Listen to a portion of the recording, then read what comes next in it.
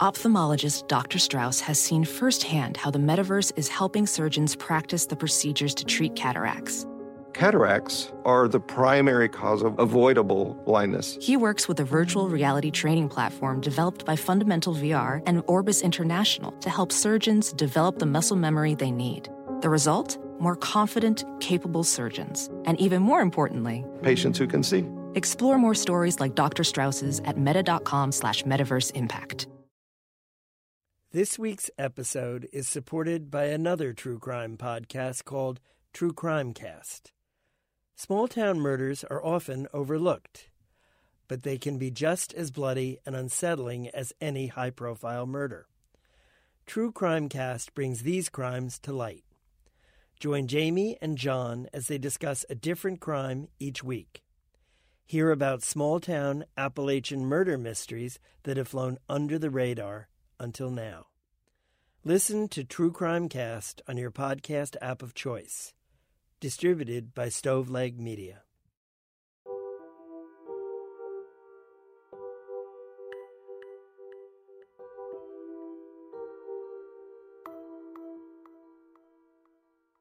Welcome to Case Closed, a podcast about the times the bad guys don't get away with it, the times the good guys discover exactly who the killer is, and how sometimes that's just the beginning of the story.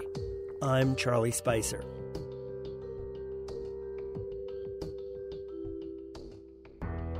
When we left off last episode, the trial for the murder of Erin Corwin was over. After deliberating for only 15 minutes, the jurors had come to a unanimous decision. Christopher Lee was guilty. As the decision was announced in the courtroom, Erin's family and friends felt relieved. The days of gruesome testimony and reliving what had happened had come to a close. But before she left the courtroom that day, there was one more thing that Erin's mother, Laura, wanted to do.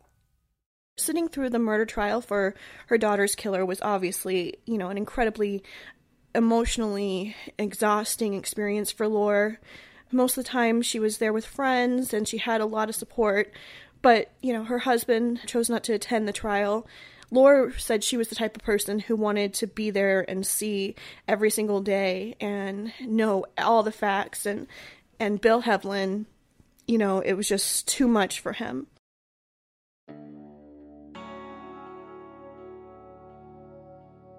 At the end of the trial, Laura wanted to reach out to the jury. Regardless of whether they found Chris innocent or guilty, Laura wanted to thank them for listening to her daughter's story. My friend and I were downstairs waiting to see the jury because we just wanted to tell them thank you. I had written them thank you cards because I wasn't sure if we'd be allowed to tell them thank you. And in the thank you card, it started with, no matter what the verdict is, I want to thank you for giving up so much of your time. Nicole and her brother are sitting on a bench nearby. He pulls up a picture on his phone and comes and shoves it in my face. He goes, she remembers everything that was done to her. And I just kind of looked at him, and he turned around and walked away. So then we just kind of turned away from them because we were not going to engage in that. And then Nicole starts screaming on the top of her lungs about how, she remembered everything, every touch, every tickle, everything that was done to her. Liberty did. And then she starts screaming at us to tell us to quit laughing, and we're like, we weren't laughing, but that's okay, and stuff, and so she got kicked out. As the bailiffs see what's happening, they confront Nicole and her brother, and they escort them outside the courtroom. Outside of the courthouse, cameras are lined up on the sidewalk, and as she's walking past, she screams at the press, "Put that camera down, he's a former Marine, show some respect." It would not be Laura's last visit to the courthouse in San Bernardino. On Tuesday, November 29th, Erin's family and friends returned one more time for Chris Lee's sentencing. This is the first chance that they all have to give their victims' impact statements. Laura, when she has the chance to stand up, She talks about Erin, her sweet animal whisperer, and how devastated she was when she found out she was missing, and spends a little bit of time talking about the mental impact. She had to go on antidepressants. She had periods of depression, things that had, been of a joy to her in the past. She lost all joy for.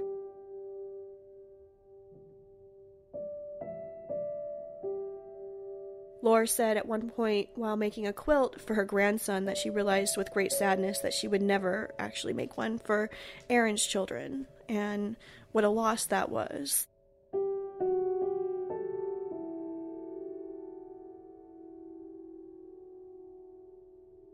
She mustered this sense of compassion for Chris's family. Laura had expressed, feeling that Chris's family and parents, never raised their son thinking that one day he would have done something like this. Next, it was Chris's turn to address the court. When Chris has the chance to stand up in front of the judge, he continues with his story that he never meant to kill Erin that day, that he was in a rage, the same thing he said on the witness stand. Chris said that he had confessed to Erin's killing in an attempt to save his humanity. During the victim's impact statements, when, the family was speaking, there was tears coming down from many of the onlookers in the courtroom, but everyone was kind of just stunned when Chris had the chance to talk, because he mostly talked about himself and the reasons for confessing for himself, and there was no real emotion. It didn't feel genuine. It felt like he was just continuing these lies that he had told for days and days on the witness stand. Then it was time for the sentencing. In a death penalty case, it comes with automatic appeals that can go on for years and years and years, and I don't think anyone wanted that in this case.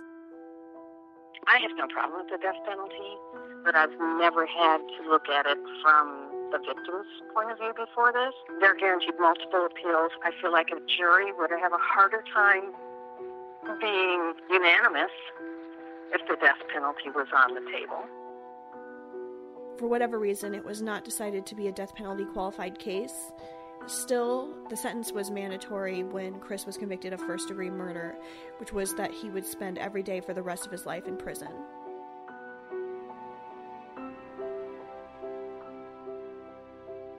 The judge, who had sat through the entire trial as well, was really sympathetic about Erin, stating something to the effect of, "The best I can do is punish the person who is responsible for taking her life and put him in jail for the rest of his life." With the sound of the judge's gavel, the trial was finally over. Chris was transferred to a prison cell in San Diego, and despite the toll of the trial, Nicole stood by him and continues to do so. There's a lot of speculation whether what Nicole knew and when she knew it. Is it possible that Nicole knew that Erin was going to be killed that day? There's even speculation that Nicole might have been the one who encouraged Chris to do it. What she knew and when was a huge question for prosecutors and for the detectives. Whether or not she knew then, she knows now for sure that Chris took Erin's life. He admitted to it on the witness stand, and she has chosen to stay by him and chosen to defend him. And so that says something. I think, she's standing by her man, knowing that he took a life of a teenage girl he was having an affair with.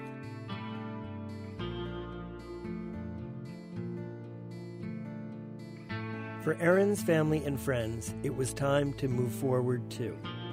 When we come back from the break, we check in on Erin's family and friends and how her story continues to make an impact.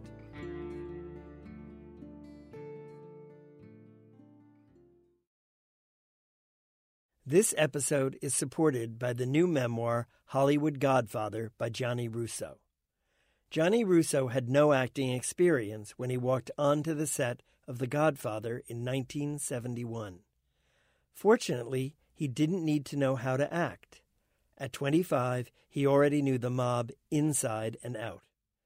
His adventures with the mob started when he was a boy in Little Italy, where mafia legend Frank Costello took him under his wing. Over the years, Russo went on to befriend Frank Sinatra, Marlon Brando, Marilyn Monroe, Liza Minnelli, and many more exciting people. Now, in Hollywood Godfather, he tells a no-holds-barred story about a life filled with violence, glamour, sex, and fun. Robert De Niro called Hollywood Godfather a worthy read, and Publishers Weekly agrees that it packs a punch.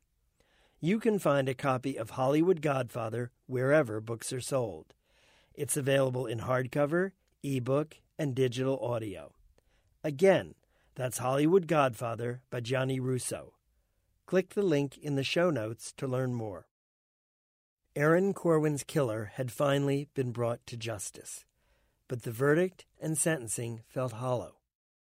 After going through something like this and the justice process, there's like a sense that, it will feel over and complete, but you still don't have the person back in your life. And there's still that empty hole that every Christmas, every holiday, that person will never be there again.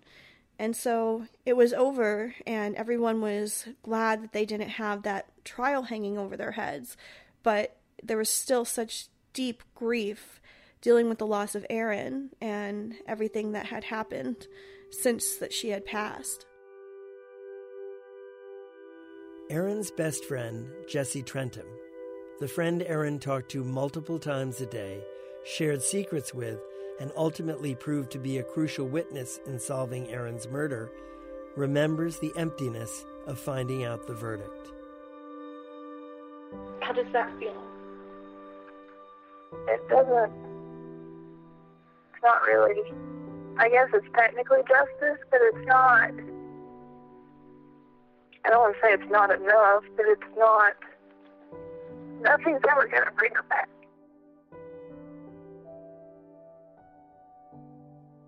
For Linda Comley, Erin's friend from her barn days in Tennessee, the senselessness of the crime remains a mystery. I don't understand why that guy did that. He was going to leave. Why do that? Why didn't you just leave? That's what her mom and I keep saying. Why didn't he just leave? Indeed. Why didn't Chris just leave? Although Erin was pregnant, Chris was still planning on moving back to Alaska with his wife and child. Why not just go?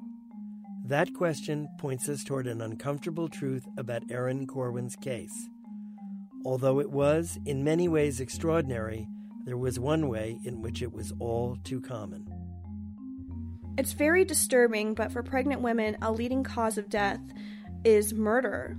And these are women who are most likely killed by their husbands or their boyfriends, who their main desire is to get rid of the baby. They're afraid of the consequences that when the baby is born. And to get rid of that and to prevent that, they kill the pregnant woman. The CDC and the U.S. Library of Medicine National Institutes of Health have listed homicide as a top cause of death for pregnant women. That's exactly what, Chris's motive, I think, was in this case. He was married. He was about to resume his life in Alaska, and he had a pregnant girlfriend that was about to expose everything. He knew from the first time that they were caught that if Erin turned up pregnant, that Nicole would leave him. He might not see his daughter Liberty again. And instead of being a man and facing the consequences, he decided to kill Erin to get rid of his problem. For the loved ones left behind, like Erin's mother, Lore, moving forward has meant grappling with a variety of complex emotions. It was, anger, bitterness. That's a human emotion. What makes anyone think that this is an okay thing to do for any reason? But then, you realize that being angry and bitter isn't hurting him at all. It's hurting us. So I decided I had to forgive him and give that up. Because he's already taken enough from me, and if I was angry and bitter, then he's going to have my mind at all times. He's going to have my heart. He's going to have my soul, and I'm not giving that to him.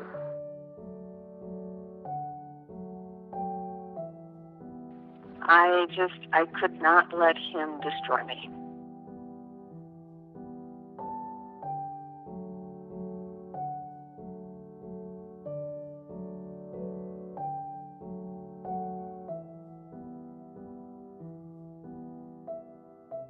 I think forgiveness is very powerful in these types of cases.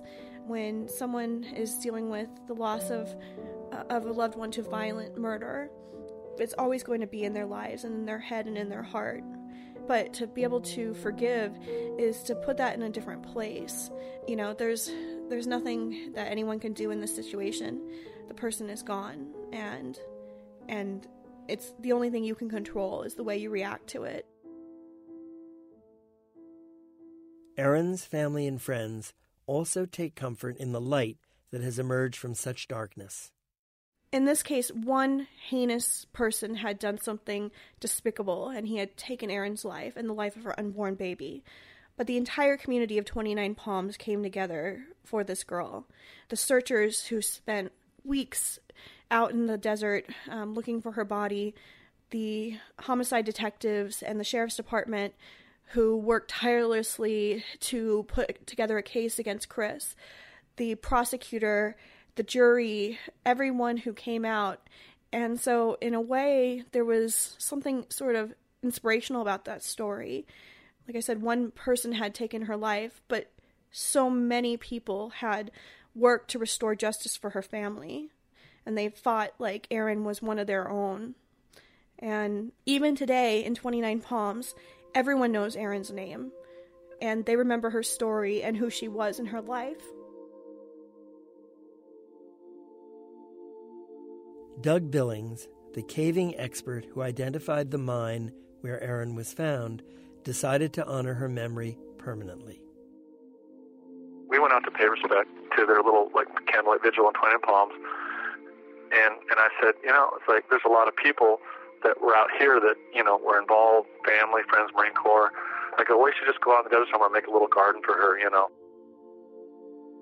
Off a desert road, a few miles from the mine where Erin's body was found, Doug Billings and some of the search and rescue guys constructed this memorial garden for Erin in her memory. It's very beautiful, surrounded by rocks, some of them painted in one of Erin's favorite colors, purple. Inside, there's some purple cactuses and desert flowers. There's a bench with Erin's name on it that says Erin's Garden, and a bucket with a notepad inside where people can write down memories of Erin or write down their thoughts when they had stumbled upon this beautiful garden. And when you go, it's just pages and pages. Over the years, people have come and brought gifts to Erin, have written poems to Erin, brought pictures saying, we got justice in this case. We got him. Chris is in jail. And, talking about her memory and how much she is missed. It's beautiful. And when you sit on the bench and look directly towards the mountains, you look directly towards the mine shaft that they found her in. I mean, he did a lot of research when he put this together and everything, and he's got a bench out there, and he goes and waters it on a regular basis. He gives me reports on it, sends me pictures on a regular basis. God touched a lot of lives through this. And when the people were searching for her and stuff, and, we would meet some of them, every one of them, I just felt like it was personal to them. It was like they were looking for their sister, their cousin, their niece, their daughter. It was that important to them to find her. Erin Corwin had gone out into the desert of Joshua Tree, hoping to start a new future when her life was brutally cut short. But her impact would go far beyond that desert, both for those who knew and loved her and for those who didn't. I think that, despite everything, despite the horrible way she was killed, Erin is remembered for who she was in her life. This sweet, kind, gentle animal whisperer this person that was just starting out her life and navigating through adulthood and learning mistakes along the way. I always felt everyone remembers what it's like being, a teenage person, 19 years old, making mistakes. And Erin had made one huge mistake in having an affair with Chris. No one denies that. But she never had a chance to move past that, make amends, rectify it, and change her life because her life was cut short. And I didn't want her to be remembered as just a murder victim, and I wanted her to be remembered for who she was in life. And I think that's actually happened. People remember Erin. Like I said, everyone at the Marine base, everyone in 29 Palms, they know who she was in her life. I feel like just about everybody that was involved with this case were taking it personal. I mean, God has touched so many people through Erin, and he is continuing to do so.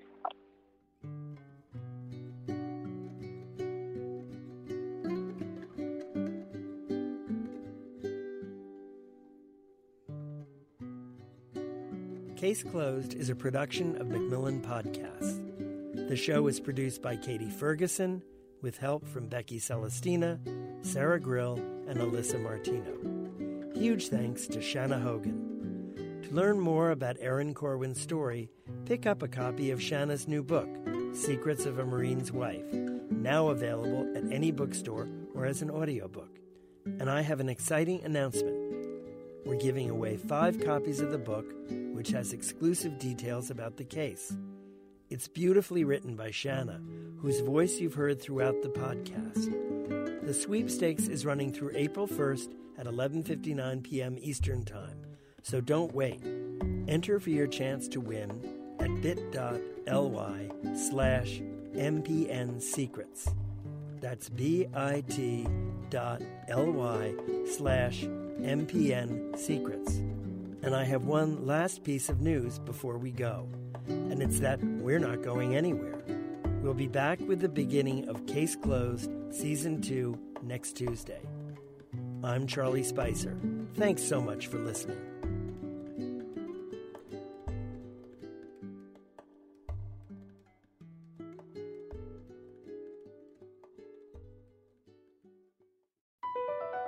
Across America, BP supports more than 275,000 jobs to keep energy flowing. Jobs like updating turbines at one of our Indiana wind farms and producing more oil and gas with fewer operational emissions in the Gulf of Mexico. It's and, not or. See what doing both means for energy nationwide at bp.com/investing in America.